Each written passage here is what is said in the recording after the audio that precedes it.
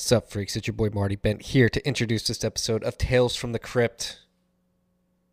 Very interesting conversation, wide-ranging.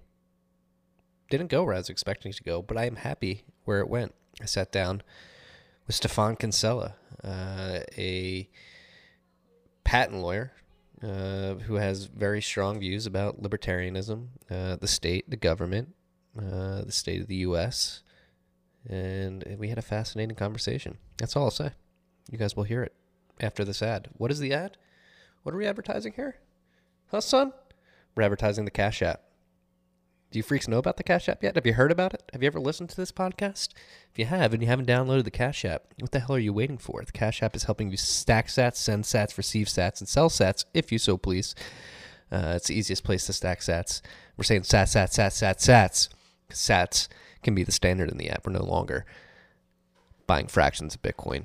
We're stacking whole sats. Stack those whole sats by the thousands, by the hundreds of thousands, by the millions, by the tens of millions. If you're a baller, by the hundreds of millions. If you're doing better off than I am. Again, you can stack sats, and you can set up a DCA, so you can stack sats daily, weekly, bi-weekly. You can set it and forget it, just so you have that comfort of mind, that peace of mind, knowing that you're constantly getting exposure to sats via the Cash App. On top of that, they have Cash App investing. I know some of you guys hate stonks out there, but guess what? Optionality exists, and Cash App investing gives you the option to invest in slivers of stonks. Okay, if your favorite stonk's a little too expensive, Cash App investing allows you to buy as little as $1.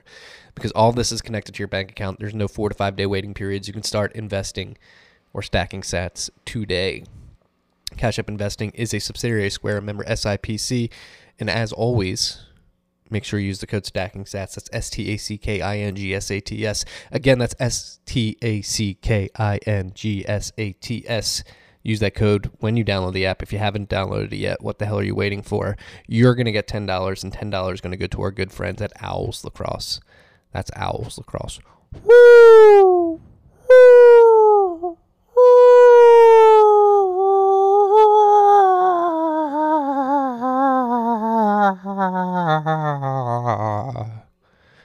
Enjoy this episode. Okay.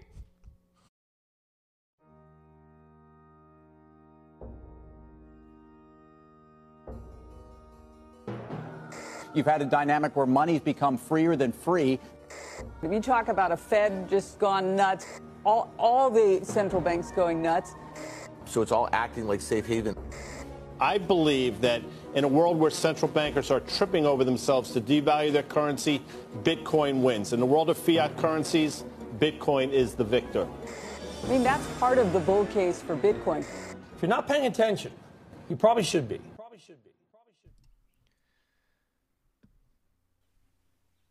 What is up, freaks? Welcome back to Tales from the Crypt. It's Marty Bent here on an overcast day. Very excited for this conversation. Sitting across from Stefan Kinsella, a prolific libertarian. He's written some very good papers on libertarian thought, particularly around private property rights, IP. He is a patent lawyer, and we're going to get into a bunch of stuff today. Stefan, how are you doing? I'm doing okay. I'm actually flying tomorrow for the first time in 9 months, maybe. I'm a little bit trepidatious, but a little bit, glad to get out of the the hamster wheel, that we've been on for 6-9 months now. Where are you flying to, if you don't mind me asking? Oh, I'm going to Nashville for when are you going to publish this thing? This is a secret. Not till next week. Oh, okay, fine. Yeah, I'm going for a surprise birthday party for an old friend. Lovely. In Tennessee. It's a good friend getting on a flight for a birthday party. Yeah, well, excuse to get out of town. Yeah. Well, it's actually probably a good segue into the conversation is you mentioned the hamster wheel and the lockdowns that we've been subjected to for the last, we're going on 6 months now. 7 months almost at this point. Yeah, or I guess Groundhog Day might be. My wife calls it Groundhog Day. Reliving the same day over and over and over again. That may be a better metaphor, but yeah. Yeah. So I was mentioning I was reading a piece that you co-wrote on Mises.org, the voluntarist Constitution and basically attempts to establish a new constitution with private property rights and agency over one's body. Right. So I guess how do you view the lockdowns and everything that's happened from a libertarian perspective? Oh, that's an interesting question. I'm actually not that opinionated about the. From a political point of view, I don't have a lot of opinions about it. I think that some of what the states have done, you could argue, is unconstitutional. But that, to me, lots of things that are immoral and ought to be illegal are constitutional. So to me, that's not a big deal. My personal view is that we should have just treated it like any other thing, like the flu. But that's just my personal opinion. I'm not that opinionated about it. I do think that the damage done to the economy alone, right, and regular life, and even the political repercussions are going to be far worse than the damage that would have been caused by a virus sweeping through humanity, which happens from time to time. The reason that we're alive is because of evolution, because humans have survived different illnesses and plagues over the years, and the people that survive pass their hardy genes on and so forth. So, to my mind, there's a culling every now and then, because of nature. It's sort of like the wildfire situation, If you don't ever let a wildfire burn, then eventually you're going to have a big conflagration because there's tons of underbrush left because you haven't let it burn. So I tend to think just we should have let it happen no matter what, even if it was millions of deaths. I think that it's inevitable anyway. And there's no way the government can respond to it properly because the government is evil and inefficient, one or the other, or a combination. So I guess I am opinionated. I'm against what the government's done. I'm against the lockdown. I'm against everything about it. I'm not really a denier of COVID. I think it's real. Maybe, I don't even know. I think so. I don't know when they say people die of COVID, if that's the same as dying with it, that kind of thing. So, but the point is, it's a disease, or it's a virus that's spreading across humanity, and like thousands of others. So I don't really see why this is special. But however, personally, I've enjoyed it because even though it's a hamster wheel or the Groundhog Day repeating scenario, we've stayed at home, we're cooking and living fine. So I just think it's sad that so many people's lives have been disrupted. Kids going to college right now for the first time, kids graduating from college with no jobs, kids going to high school, or going to 12th grade like my son. The world is a maelstrom right now, and it's sad for them, and it's sad for the people that have lost their businesses, and people that love to do things like travel and entertain and eat out and go to football games. I think it's sad that they've lost that. Personally, I would just open it all up. I wouldn't even require masks. I think the whole thing is a fraud. Not a fraud, but it's just not worth the effort. The damage is worse than the cure is worse than the disease. That's sort of my opinion. But I will admit that I'm not an expert, but that's just, you asked me, so that's my opinion. What's your take? I sort of co-sign all that. I think it's way overblown. Yeah. Seeing videos of people not wearing masks outside, getting arrested by police officers that aren't properly wearing masks infuriates me to a degree. I actually I write a daily newsletter focused on Bitcoin macroeconomics philosophy. And yesterday I wrote about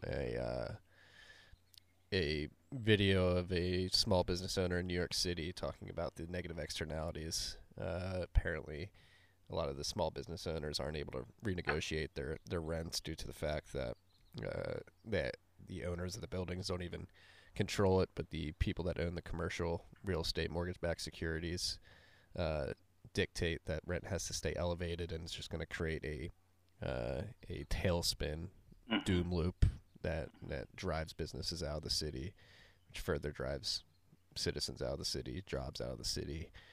And I completely agree. The knock-on effects of the shutdowns are going to be far worse than the virus ever would have been. And I guess you're alluding to government incompetence there.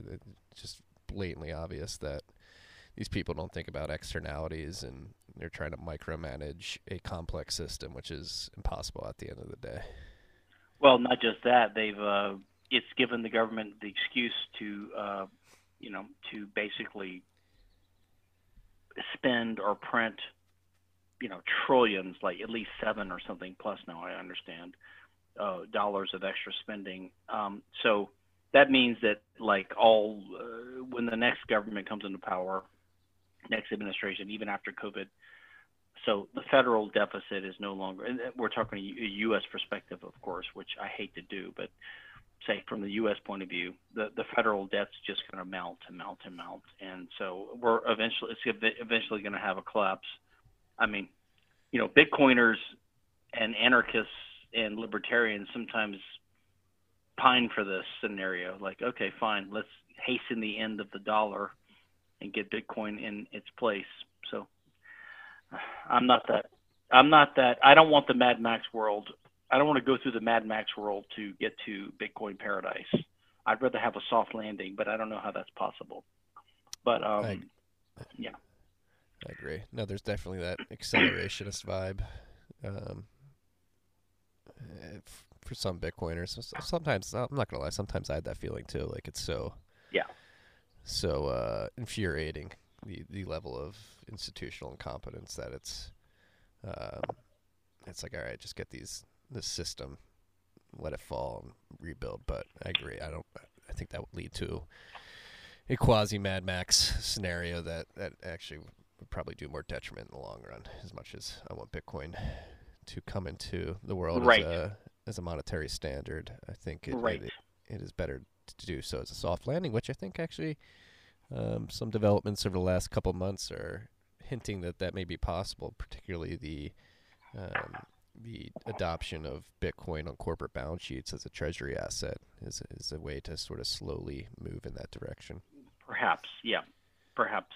I mean, we've never seen this, as far as I know, we've never seen this happen before. I've read some theories by people like Pierre Rochard, one of my friends, about hyper Bitcoinization or something. And yeah, I can see that maybe, but it's unpredictable, and the time frame is unpredictable. So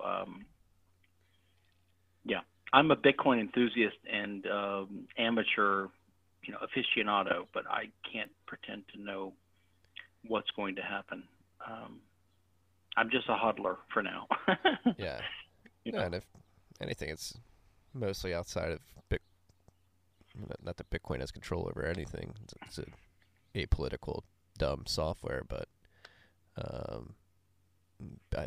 Bitcoin won't be a driver of the change. I think government incompetence, central bank incompetence will be driving the change.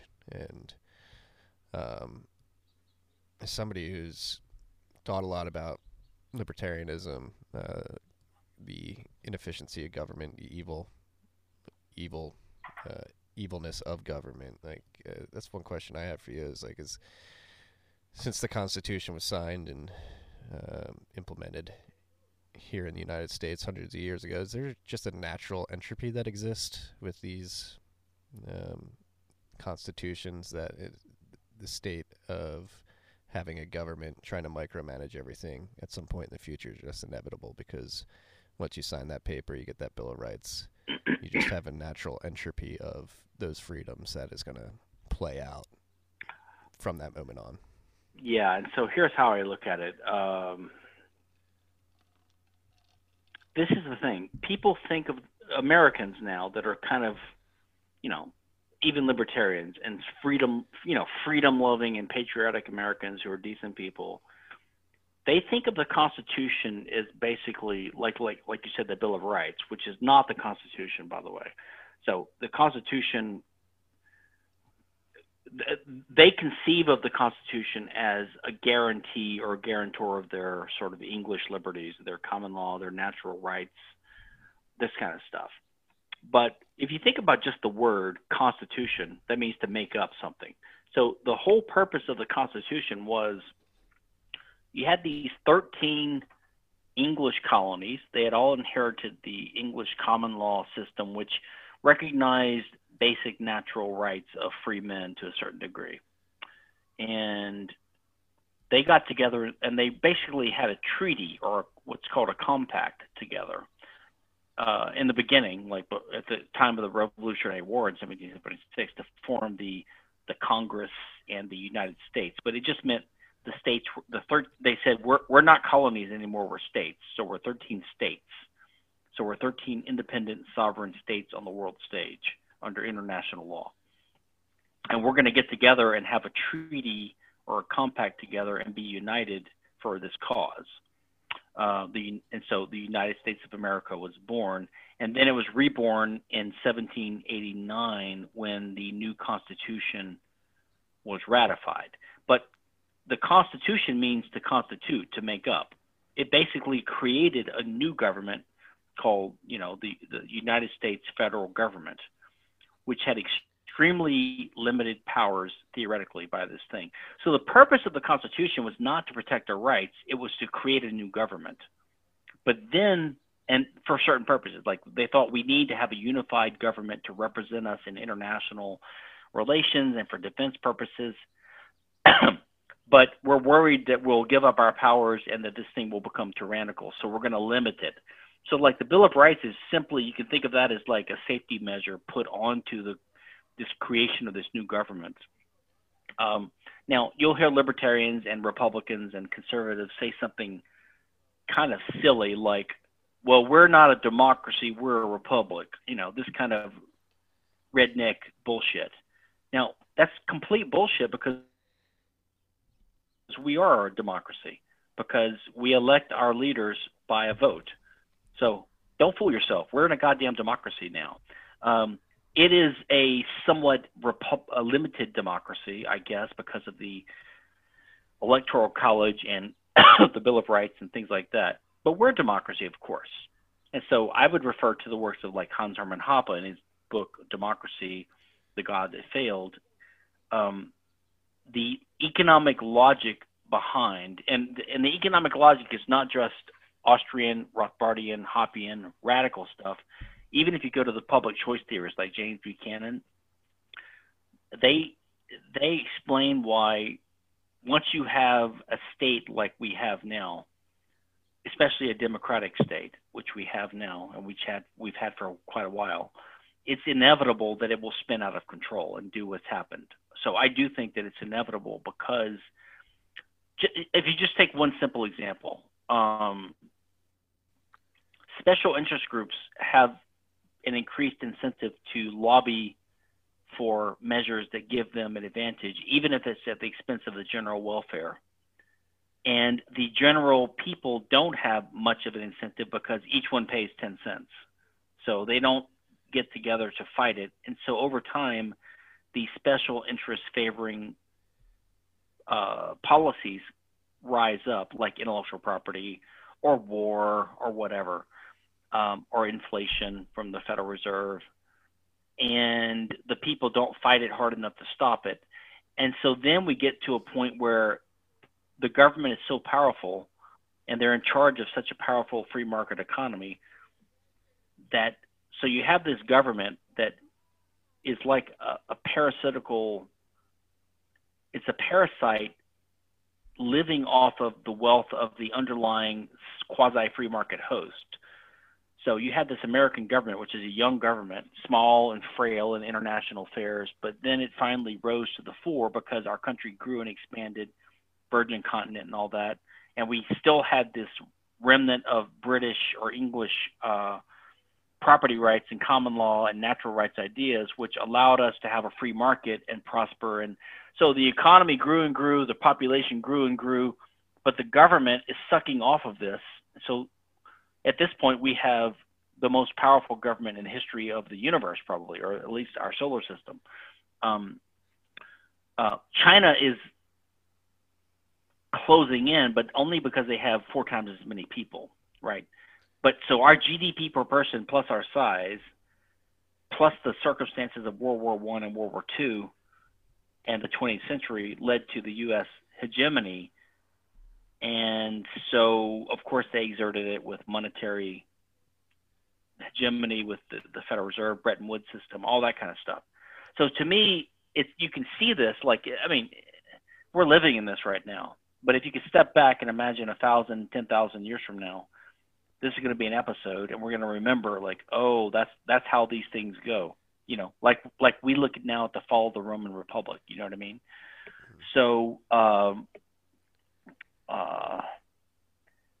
I think that the logic of democracy always leads to ruin and decline.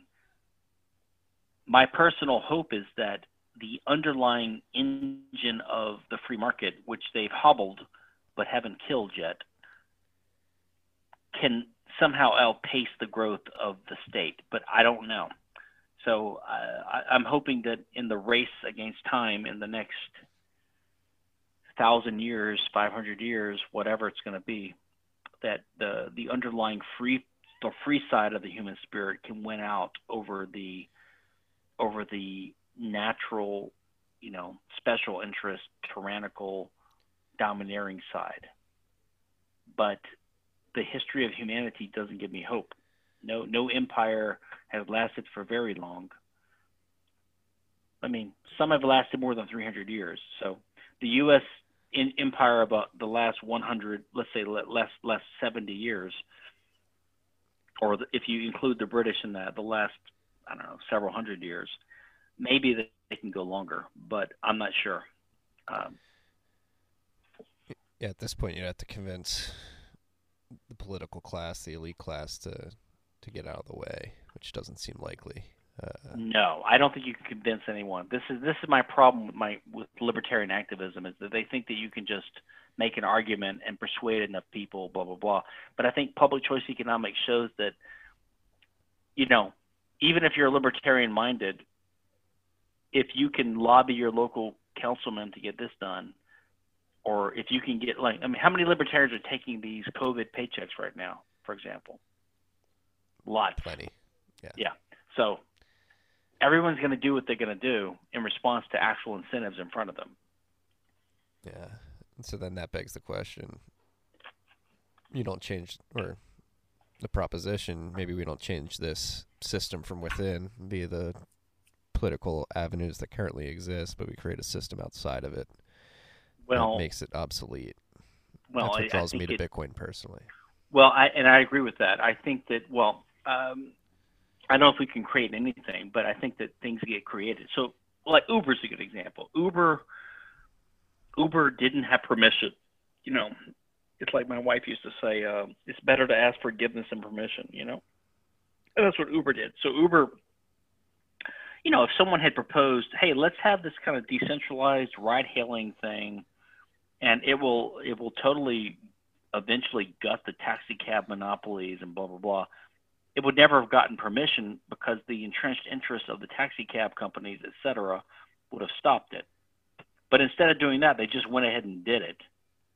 And by the time the state's slow, inefficient, stupid head rose to recognize this, it was popular with so many people that it was too late to stop it, really. And I'm hoping that that's Bitcoin's situation too, to be honest. Yeah. Well, I think 11 years in, it may be at that point where the slow reaction from the state is too slow. And I must note, I get a real kick out of your genuine disdain for the government. It seems like a visceral... you know, I became an anarchist long ago. Although, if you ask me to, I would distinguish the government from the state. But, you know, when I say government, I mean it like most people mean it. I'm talking about the state. To me, the government means the institutions of law and order. And government could exist in a private society, just like roads and education could exist in a private society. But the government has monopolized, the state has monopolized the functions of government. Just like the state has monopolized communications and transportation and other things, and banking and money. So all these things are private institutions that can exist. So to me, theoretically, government is not a bad thing. Government just means the institutions in society that help us resolve disputes and keep law and order. And that could be totally private and non-state based. So the state is my main target, although I use the word government interchangeably sometimes, like most people do, to avoid having you explain it every time like I just did. No, it's an important distinction to make. But it is, it seems like people are, the approval rating of this government, which has been co-opted by the state, is at an all-time low. It seems like people want change. And in my opinion, people are completely misdirecting their ire and aren't able to actually identify the true problems. The riots happening across America right now are being sponsored by the political class and the corporations. There's this palpable anger, and this people can tell something's wrong, but across the country, at least in my observations, people are completely misdiagnosing the problem. I think that's basically right. I think that part of the problem, not to copy from Dave Smith, but part of the problem is that half of the things that are being complained about by the rioters and looters and the protesters are actually legitimate problems to complain about. I mean, you know, if someone says Black Lives Matter, and they get pissed off if you say, I believe Black Lives Matter, but I think all Black Lives Matter, you know, to make an abortion point, for example. Or if you say, I believe Black Lives Matter, but I think all lives matter. So just take what they're saying. They're saying Black Lives Matter. The core of that message is that, well, there are black people in the U.S. and their lives matter, and they're being harmed by some systematic or systemic result of our system, which I think is actually true. They misdiagnosed the cause. So yeah, it's the drug war, it's the welfare system, it's the legacies of slavery. So if you really want to identify a problem, identify a victimized class, I don't think they're special. There's lots of victimized classes in the country, you know, poor white people, whoever. I mean, you could, I mean, young white rich males are, I mean, you know, my son, he can't get into, you know, a nice college now because of affirmative action. So everyone's victimized by different things. Okay. So yeah, sure. Black Lives Matter. I agree. But what's the solution? The solution is stop supporting the systems that gave rise to this systematic difference in the first place. Okay. So let's end the Federal Reserve. Let's have free market money. Let's stop the wars. Let's stop the business cycle caused by the Federal Reserve, which causes unemployment. All right. Let's stop having government spend so much and have deficits. Stop war. Stop intellectual property. You know, stop minimum wage laws. Stop the welfare system, and end affirmative action. So, you know, if you do all those things, then eventually the races or the different groups would rise to the level that they're naturally going to be at. And then in such an egalitarian, just society, if one group of people is doing 10% worse than the other, you know what? Okay, maybe you can attribute that to history, but basically that's just the way it is.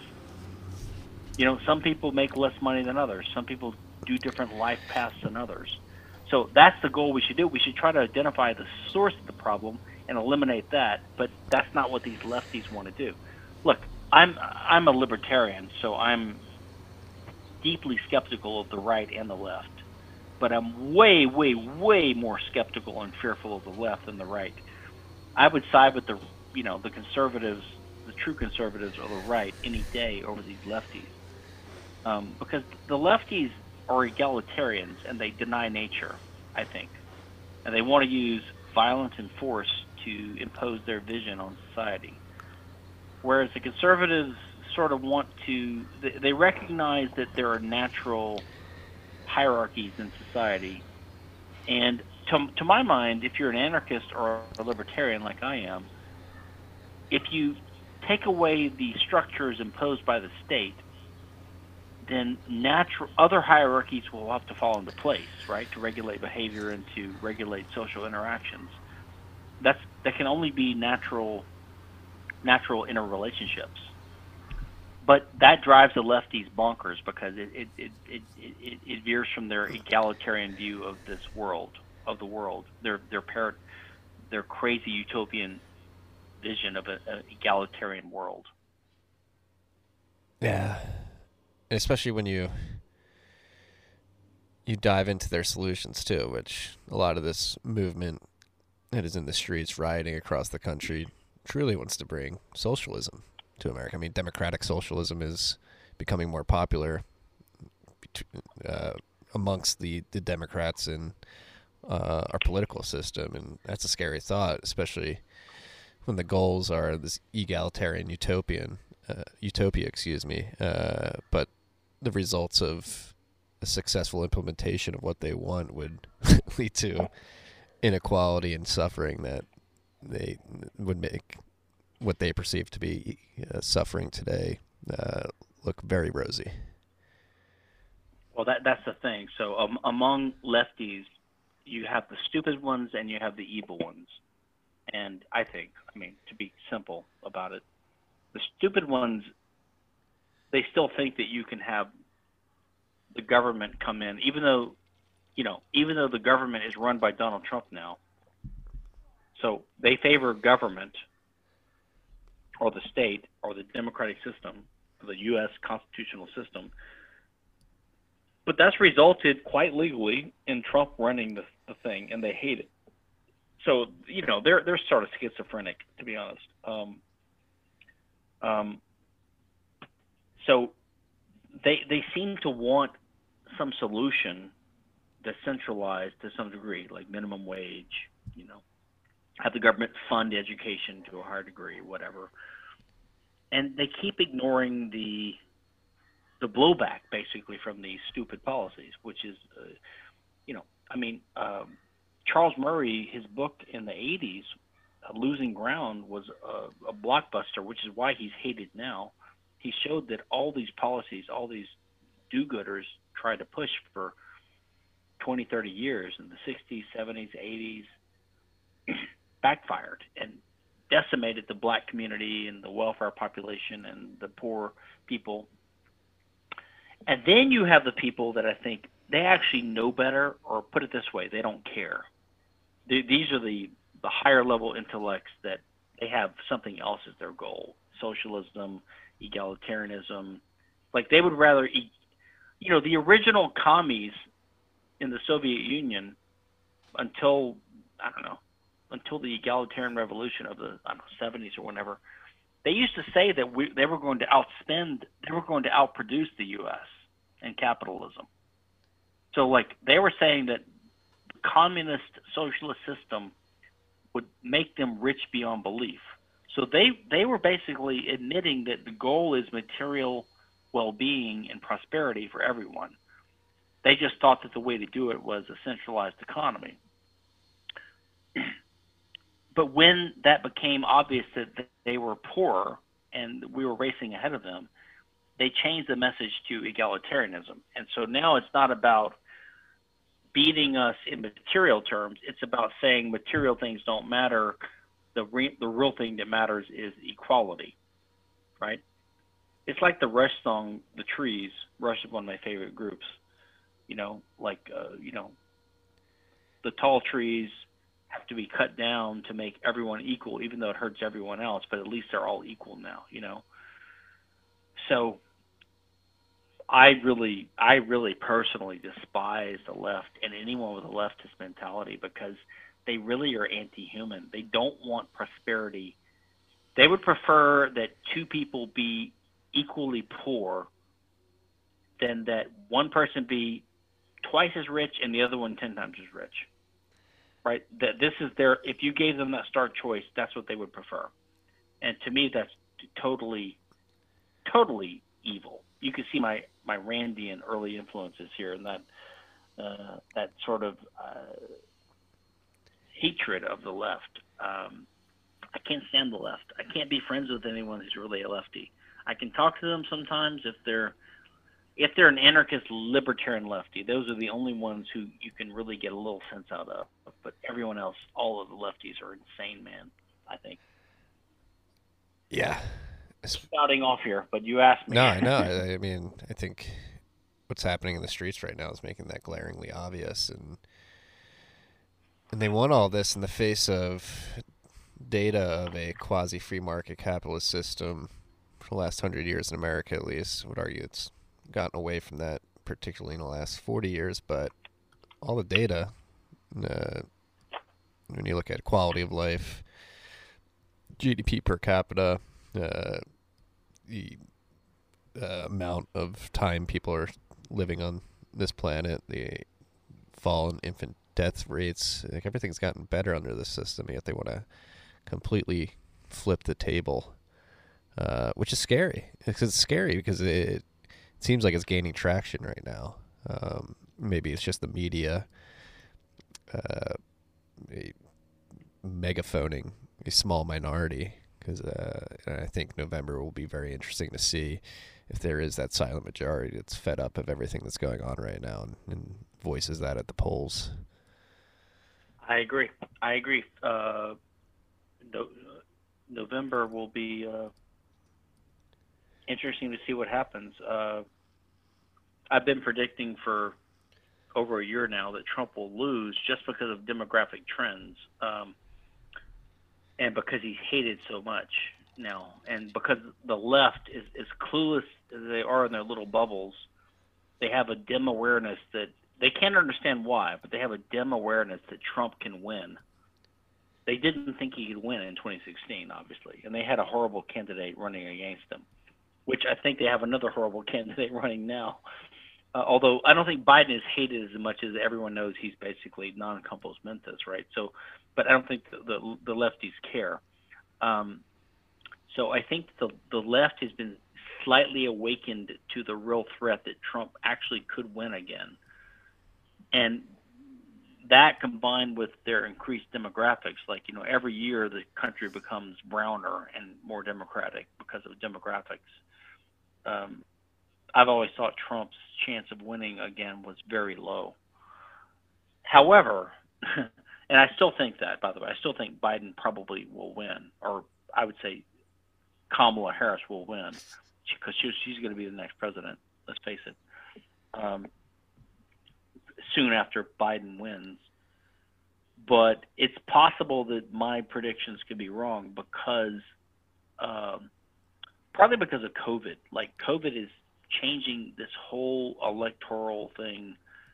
Who knows who it's going to affect coming out to vote, right?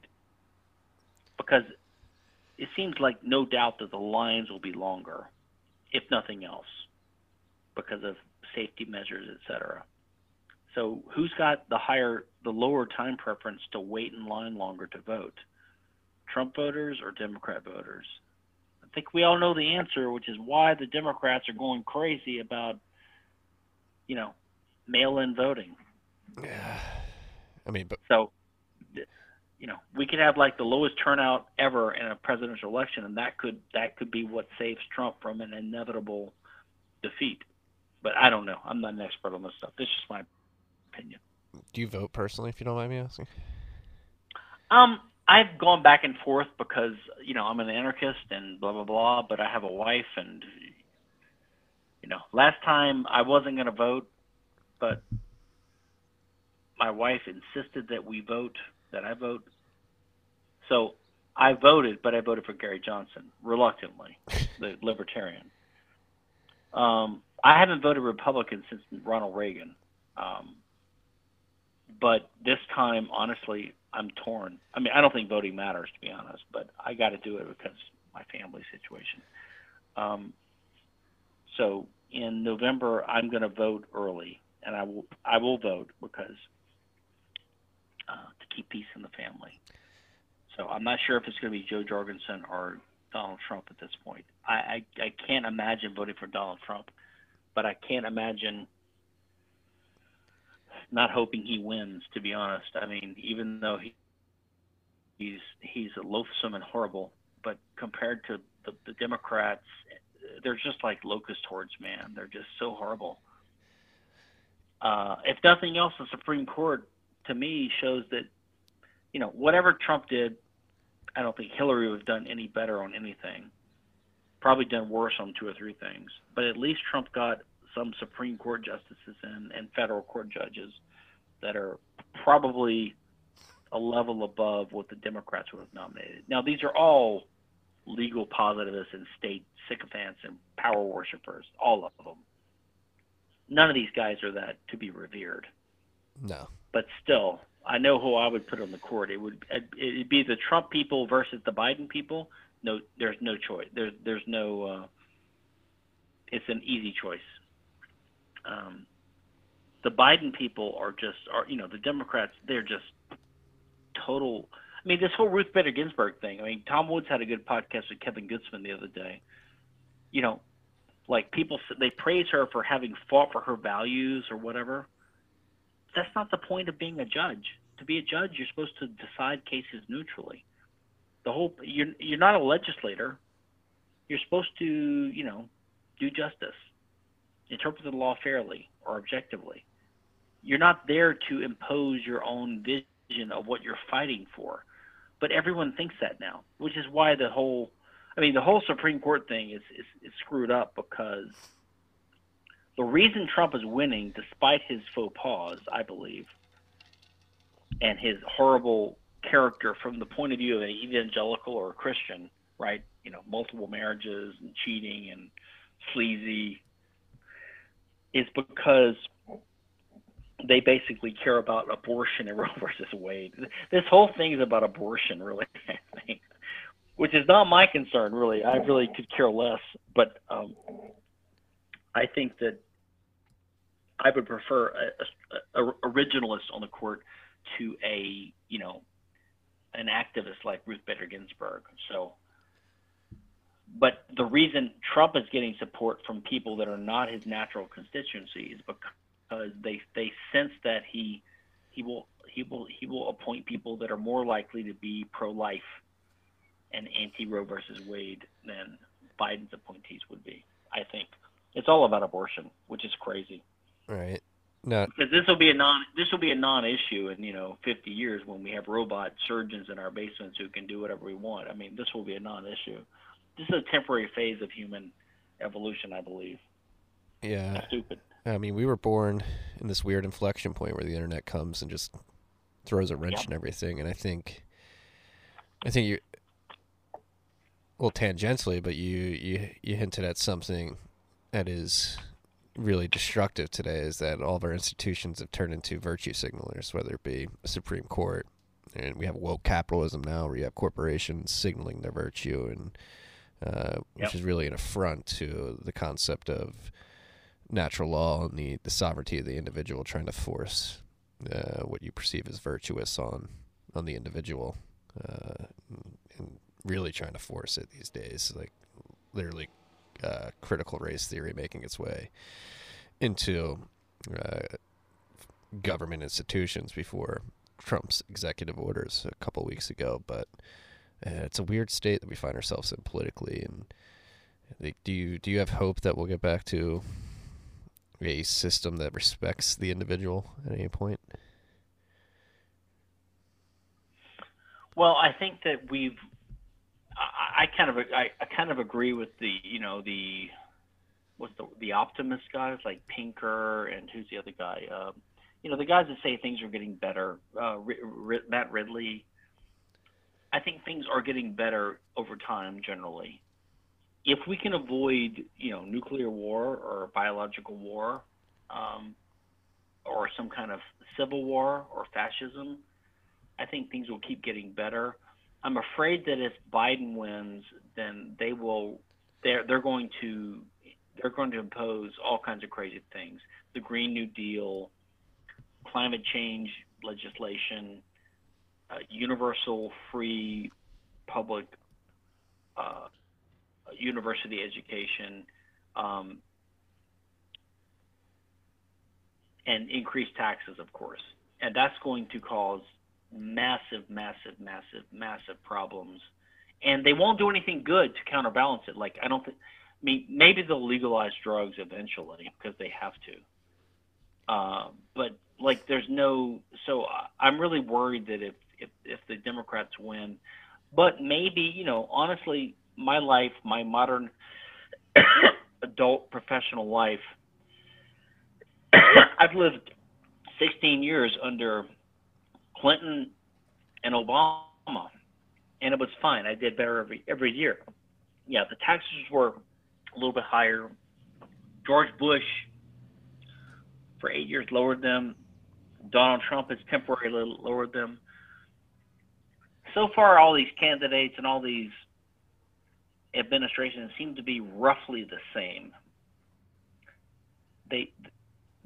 So my only hope is that if Biden wins, he won't be controlled by an insane leftist cabal, but he will be controlled by the same deep state background forces that keep all these people sort of even keel. Like, I picture the president, whoever he is, as the captain of a big ship that has tons of inertia, and they can only turn the wheel a little bit, like, at a time. So if that's true, then maybe when Harris, Biden get into office, they can only do incremental damage. And then that will give the free market time to keep growing, and, you know, eventually we'll outgrow the state if we're allowed to. If they don't snuff us out with some kind of, you know, gray goo disease or nuclear war or something, we can survive. I mean, you know, we've almost had nuclear war several times between us and the Russians and the Soviets. I mean, just by accident did we survive. So we're on a hair trigger, and the more countries that get nukes, I don't know if it's better or worse. I think it's worse, but it could be better, because imagine if every country had nukes, then everyone would leave each other the fuck alone. I mean, you know, maybe. But then on the other hand, if all 200 countries have nukes, or a lot of them have nukes, the likelihood of some, you know, Muslim terrorist getting one someday from some corrupt politician somewhere and dropping it on New York or D.C. increases, and that's going to cause world war. So that's my main fear, to be honest. But I could be crazy. So if we can last another couple hundred years, I think that eventually the free market, with Bitcoin and, you know, solid money and everyone having their own personal 3D machinery and defense guards and nanoswarms and all this kind of stuff, will make the state more and more irrelevant. It will just fade into a relic of what it used to be. It'll be like the Queen in England, you know. She's just like a figurehead who has no power, no real power, which we keep around like a museum piece. So that's my hope for humanity, you know, that in the next few hundred years we dovetail into this future. And if we don't do it now, if we have a gray goo thing or a Mad Max world, I think we'll eventually achieve it, but it might be 10,000 years from now, 500, 1,000 years from now. But technology, once it gets out of the bottle, tends to stay out of the bottle unless you destroy it with the Library of Alexander thing. But it's harder to imagine that kind of thing happening now because information is so distributed and dispersed. Right. Maybe we should have a project. You know, maybe if I was Bill Gates, I would spend $1 billion encrypting and creating and collecting and storing in some kind of immutable place the core technological and artistic and philosophical information of humankind up to this point, so that if we destroy it all with some war, we can find it again. You know, the Library of Alexandria is lost forever. One of the it makes my stomach hurt when I think about it. What was lost that we'll never get back again. We had pretty advanced math at that point. That got washed away. Like, well, not just that. I mean, there's all these scrolls and all these texts that were just burned and lost. And unless we get some kind of time travel or advanced AI that can recreate the past, which I don't believe is ever possible, it's lost forever. And we don't want to do that again. You know, we don't want to start from the dark ages again. no, that is a good idea to get something down in case we mess up so bad. You can bootstrap pretty quickly. What if I were to tell you that Bitcoin can help with nuclear disarmament? Oh, because they can't afford these programs except for their central banking payment. Tell me how. I'm curious. You use the plutonium, or maybe plutonium is not the whatever Thorium, whatever. Uranium. That's probably it. The uranium that makes these nuclear weapons, instead of using them as weapons, you use them as energy sources to mine Bitcoin, and you can prove via the hash rate on the Bitcoin network that you are disarming your nuclear arsenal in real time. So you sign a hash that says, "Hey, I turned this nuke into an energy source, and here's the hash rate that proves that I did that." And you have countries do that in unison. I didn't know you could turn nuclear weapons into energy sources that easily, but okay. I'm in favor of anything that, disarms these states. This is a theory put forth by a woman named Elaine Yu. Okay, I'm not aware of it, but I can't say I'm a sponsor of it, but I'm intrigued, and Bitcoin has. Look, I'm skeptical of these alternative uses of Bitcoin, like smart contracts and all that kind of stuff. I think that none of that makes sense, which is why I'm I don't know what you are, but I'm kind of a Bitcoin maximalist. But I'm an amateur. I admit I'm an amateur, okay? But I'm a maximalist. Like, I think there only needs to be one money in the world. Its only function is to be money. And doesn't need to be Bitcoin, but it probably will be if it's going to work, or some successor to it. So I don't know why you need Bitcoin God, Bitcoin Max, Bitcoin Cash, Bitcoin SV, Ethereum. I think the smart contract crap makes no sense to me as a lawyer. Ethereum. So I just think you're going to have, if it ever works, it's going to be one digital cryptocurrency, and that's it. I mean, you don't need more. I completely agree. No, I'm in that camp too. I'm considered a toxic Bitcoin maximalist because I tell people Ethereum's stupid all the time. But from a lawyer's perspective, why do you think smart contracts on Ethereum are stupid? For a couple of reasons. Number one, I think that just in my career, I've been a lawyer for like 25 plus years now. And I'm still using like Word files with old examples and templates of contracts we used to use. No one even uses these smart alleged contract drafting, because it's like saying you could replace your psychologist with a robot.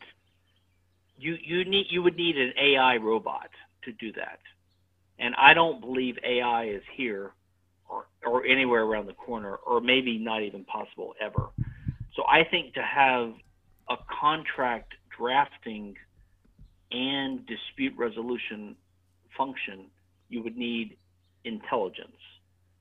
And I'll get to another reason in a second. And I think you would need either human. That's why you have human lawyers or human judges and human juries, or you would need AI. And so this whole smart contract idea to really work requires AI. And I think AI is either impossible or hundreds of years down the road. And number two, most people are confused about contracts. So they think that the only analog to a smart contract that I can think of is a vending machine. Okay, so I put $1 or a quarter into a machine, and a can of Pepsi pops out, right, or a candy bar. That's a vending machine. So that's like an automated form of contract. Because if you think of contract like Rothbard and the Libertarians do as a transfer of title to property, that's what you're trying to do. Now, it might fail on occasion, in which case there's no one around and you can't appeal it, but you take the risk and whatever. So you can have a vending machine situation. Now, the word vend means to sell, right? You're a vendor, right? You're the seller. So there's a contract there. But you got to imagine that's what we call in the law a contemporaneous transaction. In other words, I give you $1 now, and you give me a candy bar. Okay, so it's easy to automate that. In fact, you can do that between two humans without even language. Like, I can be in Lebanon, and I could point to a candy bar behind the merchant stand, and he hands it to me. I give him the payment, and we walk away, and we both are satisfied. We never even had a communication. There was no verbal communication. There was no written communication. There was communication, but it was implicit in the act. But the reason is that works is because it's a contemporaneous transaction. In other words, title to A and title to B transfer right now in front of our eyes. You can automate those things. That's why vending machines work. But most contracts have at least one element of them is future oriented. So in other words, take a loan. You give me something now that you own, and I'm supposed to give something back to you later in repayment of the loan plus interest, right? The problem is with that is that the future thing doesn't exist yet.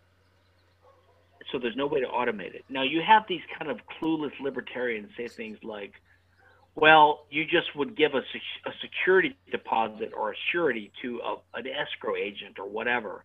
But the problem is most contracts have an element of credit in them. In other words, if I give you something now and you're supposed to repay me later, I'm doing that so that you can embark on a project to make profit so that you can repay me later. So I'm taking a little bit of the risk. But the guy you're basically making a loan. And the guy you're making a loan to doesn't have collateral to guarantee it precisely because he needs the loan. And so half of the smart contract ideas that I see rely upon this utopian notion that every time you do a contract, like let's say I hire you to paint my house. No, let's take a better example. I hire you to sing to sing at a party I'm having.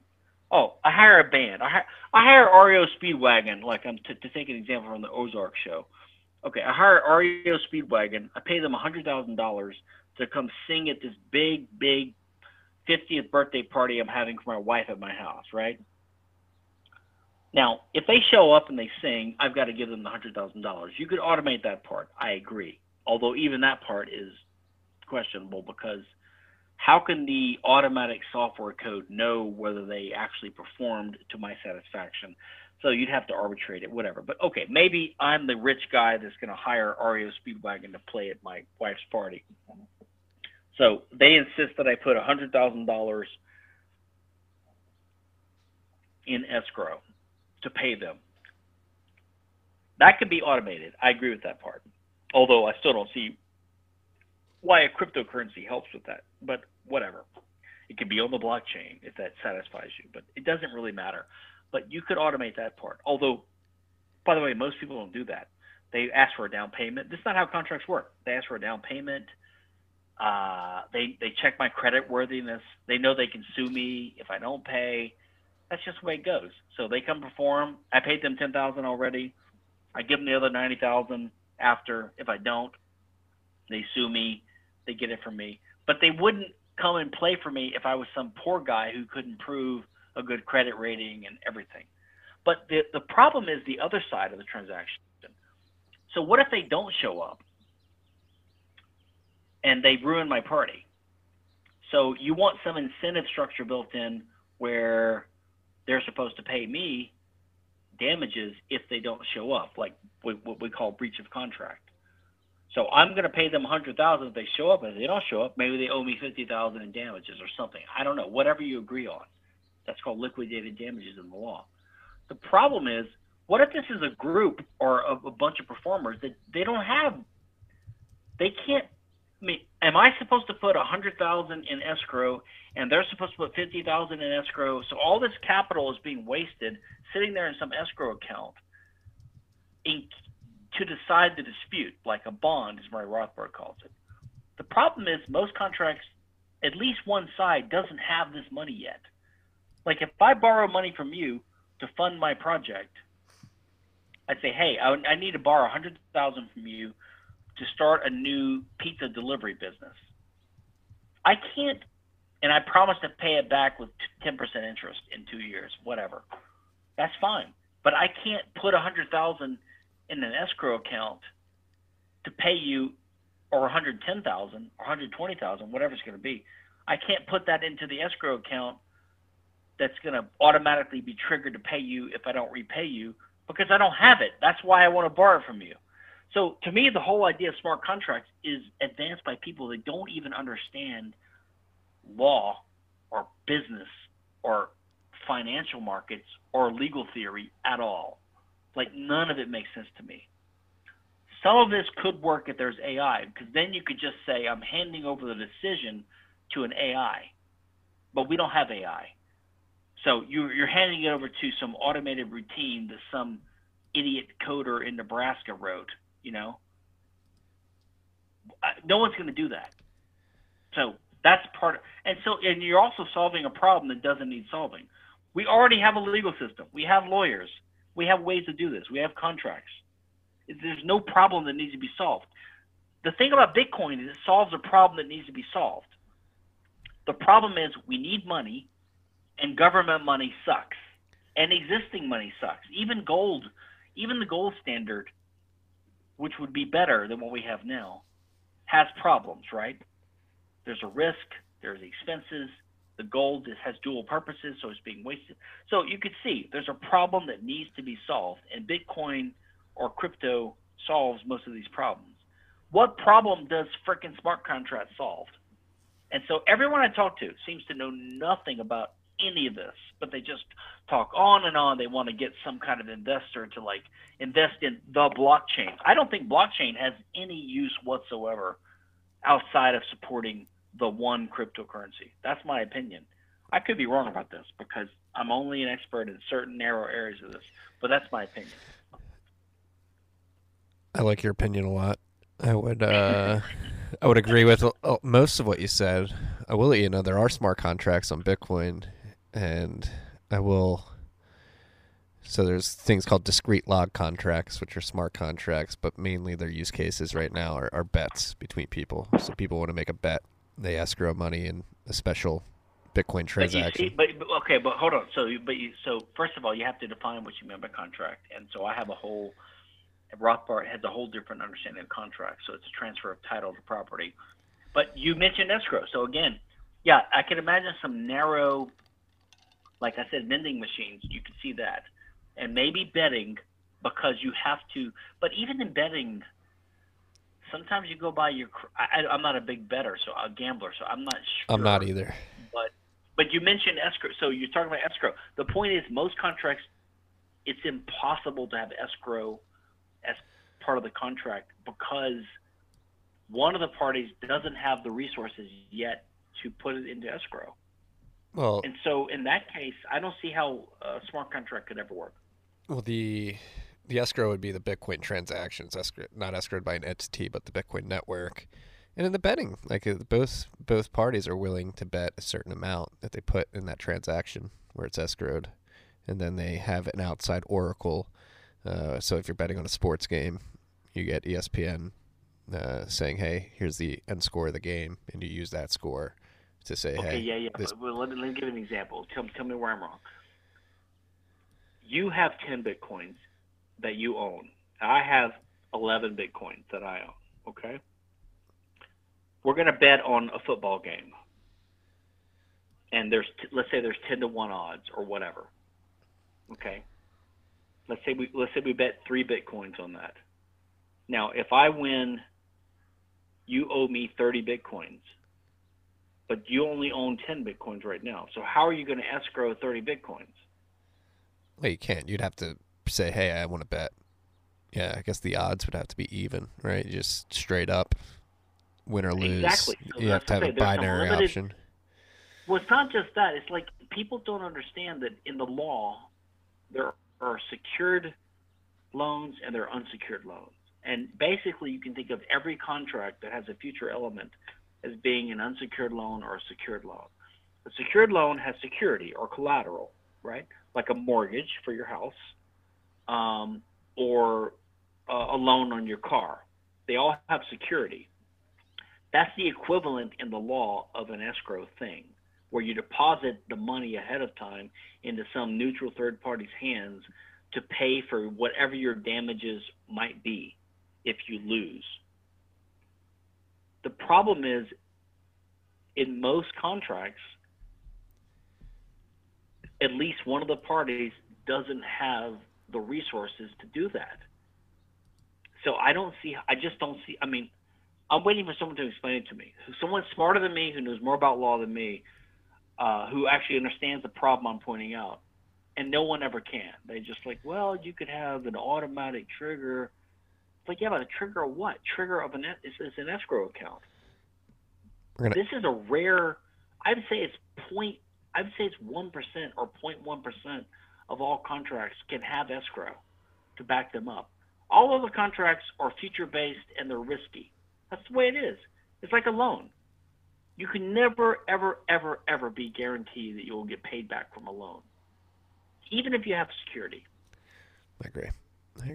Right? Very narrow use case. It's always a risk. Everything we do in life is a risk. People don't want to realize that. They want to make it mechanical and mechanistic, and I think you can't do it.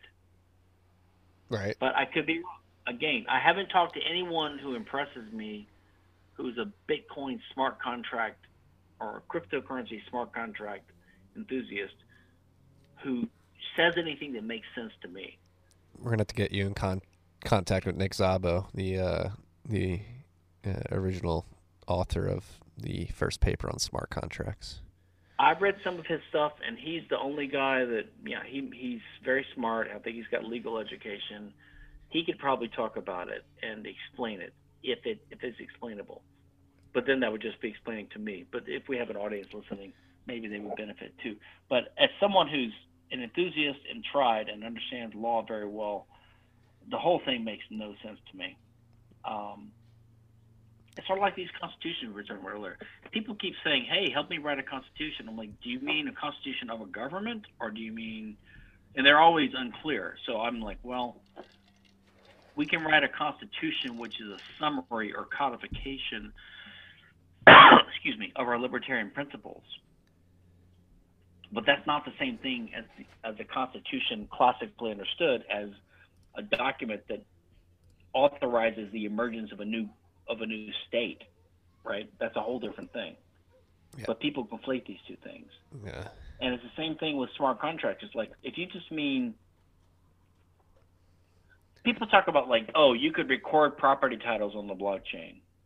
I mean, come on. Yeah. Come on. No, once you attempt to regulate meat space in the digital space, things get very hairy, right? You can technically own a property right on the blockchain, but somebody can come up with a gun and take it from you. It's not just that. It's like, so I always think, and this is probably from my patent lawyer background. So in patents, what you do is when you write a patent, you try to talk to the inventor, the engineer, and you say, he says, here's my new idea, my new scheme, my new system, my new innovation, my new method, whatever. And you have to explain it to the patent office. So you try to say, what was the problem that you're trying to solve? Like, what's the background? What was the problem that was existing and that you have found a way to overcome? So that's how you think. And I think the same way about, like, Bitcoin overcomes some problems. It's an advance in some ways. Okay, I can see why it can be a superior replacement for our existing forms of money. I can see that. But when you talk about smart contracts, I'm like, well, what problem are you trying to solve, right? And when you talk about recording title to property, or recording, people who say this about like an artificial form of copyright or patent law. Oh, you don't need the state to do it. You could record your invention on the blockchain and it'd be crystallized in amber forever, and you could always prove that you were the first guy to have this concept. And I'm like, yeah, but I mean, do we have that problem now? Like, does anyone doubt who wrote Great Expectations or Romeo and Juliet? It was Charles Dickens and Shakespeare. Does anyone doubt who was the first president of the United States? You know, it was obviously Thomas Jefferson. My point is, you can know facts and record facts and verify facts without a goddamn blockchain. It's stupid. So you could also know, you know, who owns this piece of land, who got it first, who got it second, who got it 10th. You go down to the county real estate records and you can search and find it. It's there. It's not hard. It works. It's worked for hundreds of years. Yeah, I guess. So there's no problem that blockchain is going to solve. There's just a bunch of dorks trying to impress investors to give them a B round of funding for some revolutionary use of the fucking blockchain. I think it's ridiculous, to be honest. Everyone I talk to is a goddamn scammer in this space. Right. Not everyone, but almost. I'm like, either I don't understand you or there's some bullshit going on. Yeah. I hope you don't think I'm a scammer. I don't think you're a scammer. I'm just telling you, it's like explain to me what the problem is you're solving and how this solves it. So I agree with you. I think the only thing this is important for is money, distributed cash that can't be corrupted by a central authority. I'm not sold on smart contracts completely yet. I do think if they are to be successful, it'll be a very narrow use case. And I guess to play devil's advocate here, the argument individuals would make would be you want to avoid a Library of Alexandria situation. Like, yes, these records may be in you can go down to the county office and find records, but they can be set on fire one day. So if you were to record or hash something that pointed to a piece of information digitally, it would be immutable. You wouldn't be able to, quote unquote, set it on fire and have it escape into the ether. It would be etched into a hash primage on the blockchain at some point. But there's lots of ways. I mean, first of all, and again, I'm not saying this is foolproof. I'm playing devil's advocate here. Can you imagine can you imagine a cryptocurrency surviving without the internet existing? It'd be very hard. Exactly. And so if there's an internet, then there's other ways to, I mean, you know, I can find old pieces of information by going to the Internet Archive. Yes. Yeah. Okay. And that's not a blockchain. That's just but it has some database. People have been known to get some information scrubbed from that Internet Archive. Yes, and that's partly because of intellectual property law. But I'm just saying there's technological ways to have backups of information without a blockchain. I agree. We should have multiple redundant copies in different Internet archives and different services. Some weird, you know, nonprofit groups having petabytes stored on little thumb drives in a coal vault in Antarctica or whatever the hell they want to do. But none of that requires cryptocurrency or blockchain. Yeah. None of it. No, I tend to agree. I think the only good thing about blockchain is that you can prove this immutability aspect, but that's only because there's a profit incentive for people to do it. right? The miners and all the other people. So if it's not used for money, how are you going to incentivize people to spend their processing time to, coat this piece of data in shells of amber? I don't know. So this is the limit of my. Maybe it's because of my technological infamiliarity, like how you extend all this. But I just don't see I see the promise of a digital money. Yeah. I just don't see the promise of blockchain used for anything else but a backbone support for that. Yeah, But again, I could be wrong. Could be. I could be too, but I tend to agree with you because I think Bitcoin's chance of success increases the less it tries to do. If it just tries to be a monetary good as opposed to everything else, it can focus on a core competency that will give it a greater chance of survival in the future because there's less attack surface, if you will. Yeah. We did not touch on anything that I wanted to get to. I think is Bitcoin property. That always happens with me. I always derail the conversation. Yeah, I'm very happy with where this conversation went. Is Bitcoin property? Do I own my Bitcoin?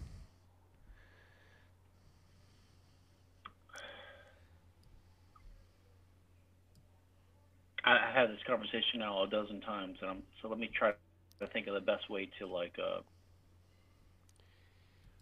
I think the one problem is people's understanding of the word ownership, but also property. I don't think the right question to ask is it property? I mean, if you said, "Is my wife property?" The question is almost nonsensical because if you said, "Is my wife my property?" that's a more understandable question, and the answer would be no. You don't own her; she owns herself, right? But if you say, "Is my wife property?" it's like, well, what does property mean? The word property, I believe, especially in a technical or careful discussion like this, when you're trying to suss out things that are confusing, you got to be careful with your terms. Property is just a word that ought to be really used as an adjective, like I have a property right in this thing, right? So if you say, "Is my car my property?" what you're really asking is, do I have a property right in the car? You follow me? Yes. Which is another way of asking, do I own this car, or who owns this car? But you're admitting that the car is the object of the dispute in question. It's not whether the car is property, it's whether whose property is it. Okay.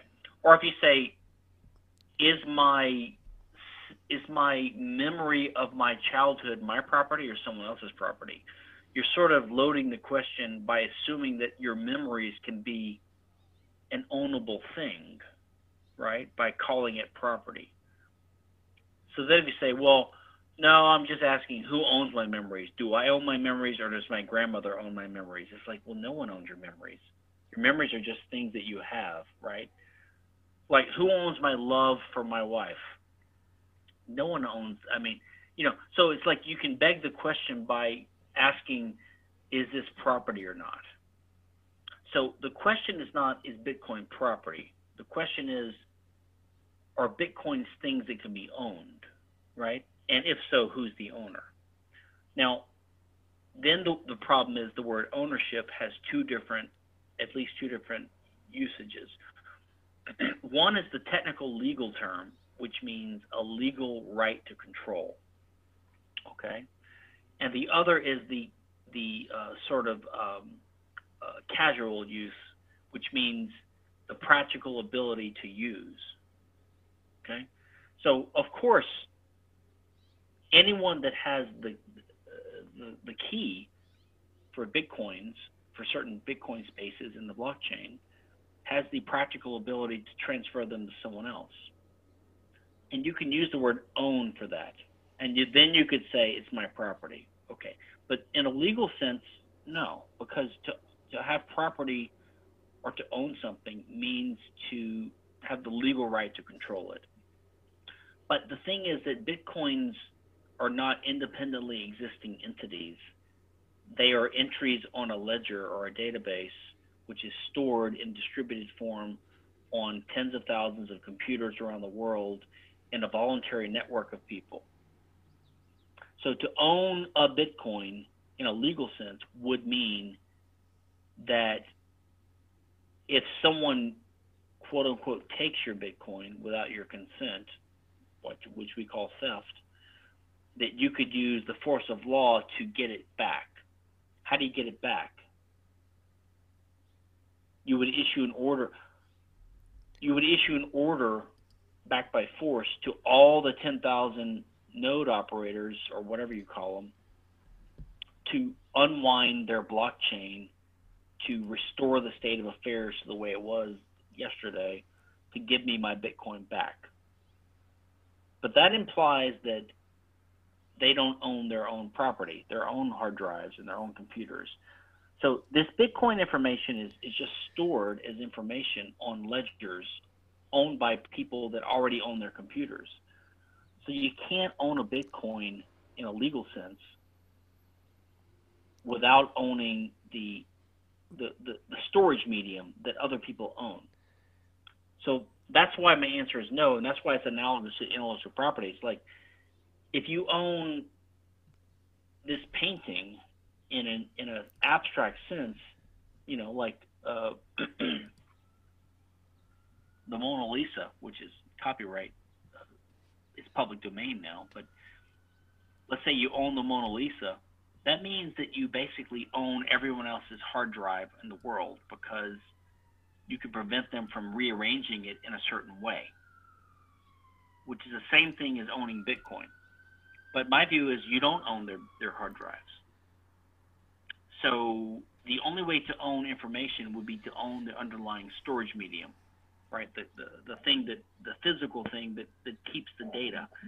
Anything that's information or data can't be owned, because it has to exist as a rearrangement of the structure of an underlying physical thing that someone else already owns. So legally speaking, you know, there are implications of this. Some are good, some are bad, maybe from a Bitcoiner's point of view. But when I say you don't own your Bitcoins, it's not impugning Bitcoin. It's not criticizing it. It's not demeaning it or lessening it. I'm simply saying that you got to understand what it means. You're part of a network that's a voluntary private network with no terms of agreement, no contractual obligations whatsoever.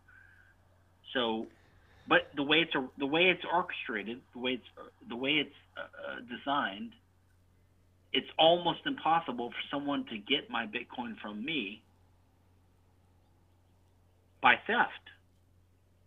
They have to do it by coercing me to give the number, which is a crime in and of itself, or by breaking into my house, right, which is a crime. Or I'm just stupid and I leave my password on a Post-it note on my front window and anyone can see it. I mean, in which case I'm basically giving it out. But other than that, unless they can start breaking the encryption by guessing or by using quantum computers, how are they going to get it? And if they can do that, then the Bitcoin system will evaporate or will have to change to account for that, because then everyone's Bitcoins are in danger. So what word should we use? I don't know. I'm okay with people saying, I have this Bitcoin, I possess this Bitcoin, I control this Bitcoin. I'm even okay if you say I own this Bitcoin, but just when you say that, be aware that it's like saying, if you have a restaurant, I have certain customers. Or if you have a wife, I have a wife. Okay, you're using the possessive. Like, it's my wife. It's my son. It's my country. Yeah, you can use the possessive form of English language, but it doesn't mean that just because you use a possessive doesn't mean you literally have a legal ownership right to the things that you are explaining in language that you have some connection to or some ability to control. I like that technical definition a lot. It's one thing. So I actually, outside of this podcast, the newsletter, I work for a mining company. And that's, so I think one of Bitcoin's biggest attack vectors is forcing people to comply with KYC AML compliance. It's really drafted by the Financial Action Task Force at an international level. And I think one way to guard that would get Bitcoin defined as speech in the eyes of the law. Do you think that's possible? You think that's a good definition of Bitcoin speech, since it's not really owned by anybody? I think that, that would probably only be that useful in the U.S. because the U.S. has strong First Amendment protections. And on occasion, I think that has worked to some degrees with software.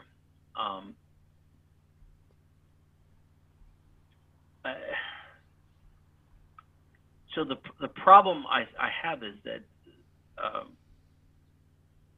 no, I don't think it would work in the end, because once you treat it legalistically, so the IRS and the government and legislation, they're going to end up classifying Bitcoin one way or the other. And they're going to use classical economic or Keynesian economic concepts and language, which they've done already. Some jurisdictions, as I understand it, already, and maybe the IRS, they call Bitcoin property. Why? Because it's an asset, whatever the hell that means. They never defined that word. But it's something that has value, right? And you can trade. So they use all these interconnecting sort of circular terms. But, once the IRS classifies Bitcoin as property, hey, guess what? Now it's subject to capital gains taxes. Unlike normal, legal tender money. So now it's at a disadvantage because there's a huge barrier to using it, because every time you spend $10 on an iPhone cable on Amazon using Bitcoin, you got to remember where it came, what lot it came from, and what your basis was, and what your capital gains tax. I mean, it's all bullshit. But just be careful calling it property. I don't know if we want to call it property. In the legal system we have now, maybe it's a bad thing. I would tend to agree. There's a gentleman by the name of Beauty On out there who would love that you're saying this right now. Now, what I've heard is that some countries, there are some attempts to get some countries to adopt it as an official legal tender, and then by the back door get the U.S. and other Western countries to recognize it as a legal tender of another country, and therefore it can get out of this morass of sales taxes and capital gains taxes or whatever. And then it's like a huge frictional barrier to its being adopted. Although I think the barrier to its being adopted now is that it's not really money yet, and so most people that are interested are hodlers like us. So, and plus it's hard to use it as everyday cash. So I think the barrier to its adoption is it's not ready yet to emerge.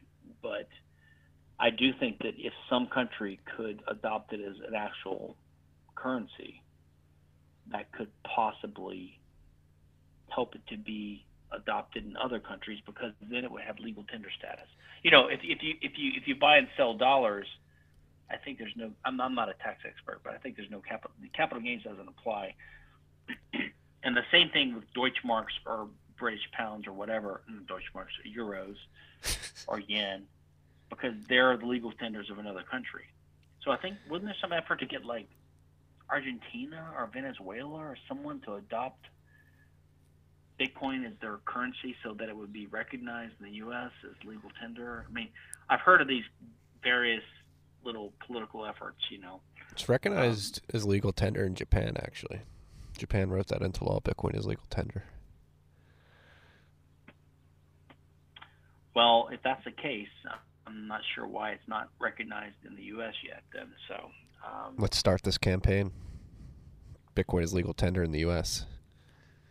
No, there was actually something too with the IRS guidance. They've been changing the definition of Bitcoin throughout the years, and I think after Japan labeled it as legal tender, they changed some of the definitions, because at one point the IRS defined it virtual currencies,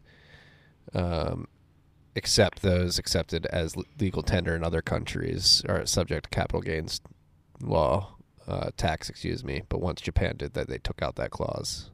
It seems. Okay, so yeah, so it's hard to trap them. It's hard to trap them by their. So this is the problem with libertarians: is we try these. Most libertarians are basically, they believe in magic spells and incantations. They think if you weave the right set of words, you can make the government comply. This is the income tax protesters' mistake, right? They think that you can say, show me the law, show me where the IRS code says that I gotta pay income tax, And they think that if you go before a judge when you're getting convicted of income tax evasion, if you just mutter those words, it's some kind of magic spell that's going to force the judge to let you go free. But of course, it doesn't work that way. That's not what law is.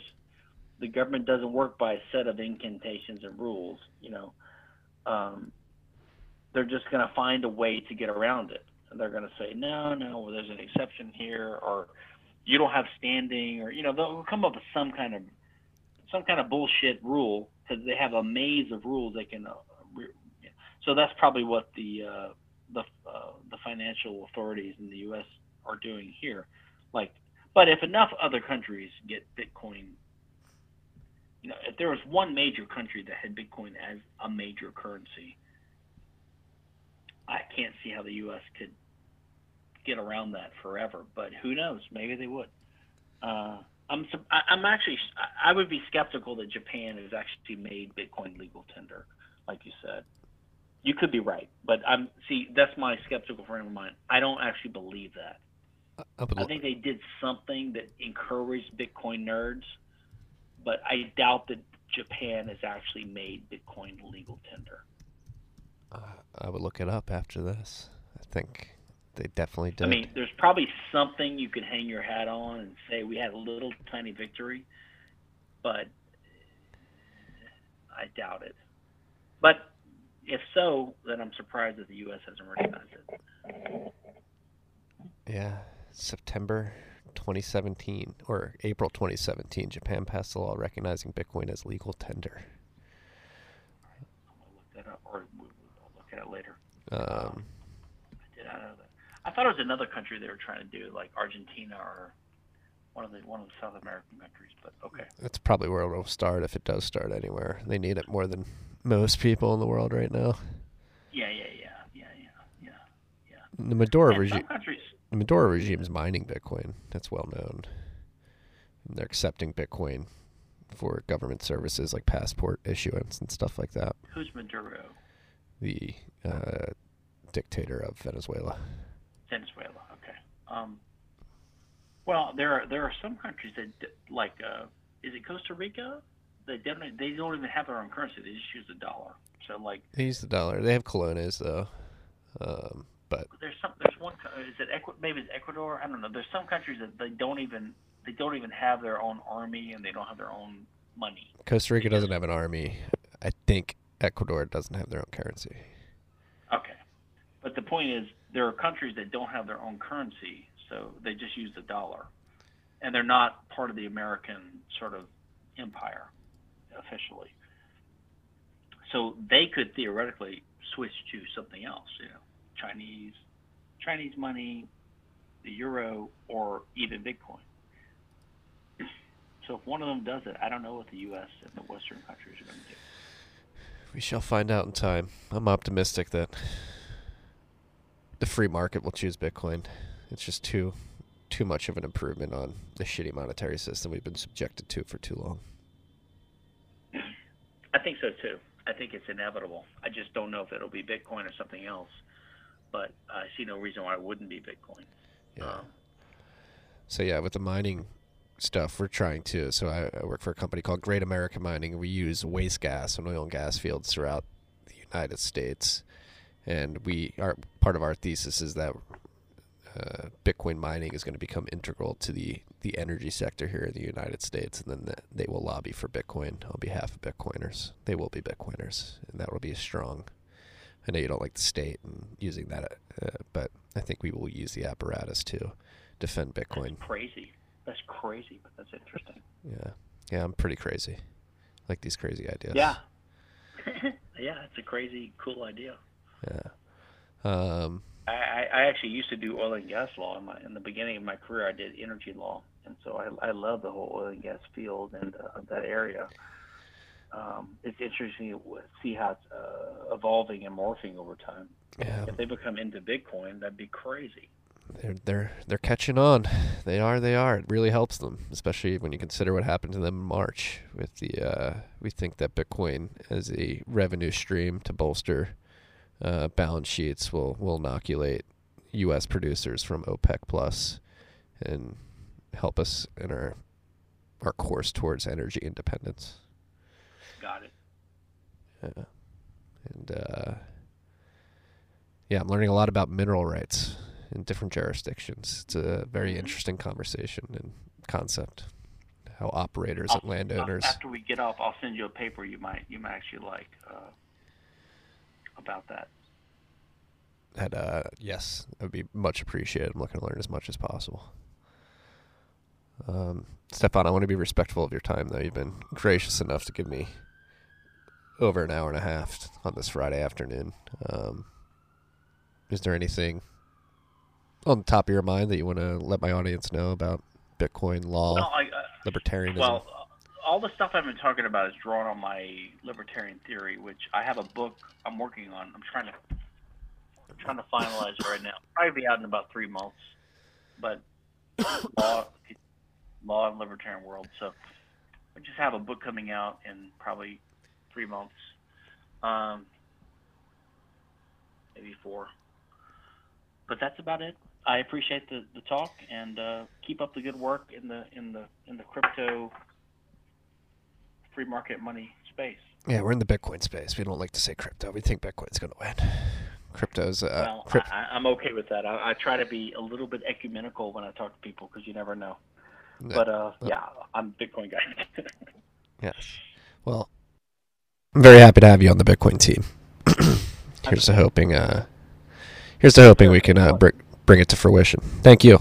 That's all we got this week, folks. Peace and love. Take care.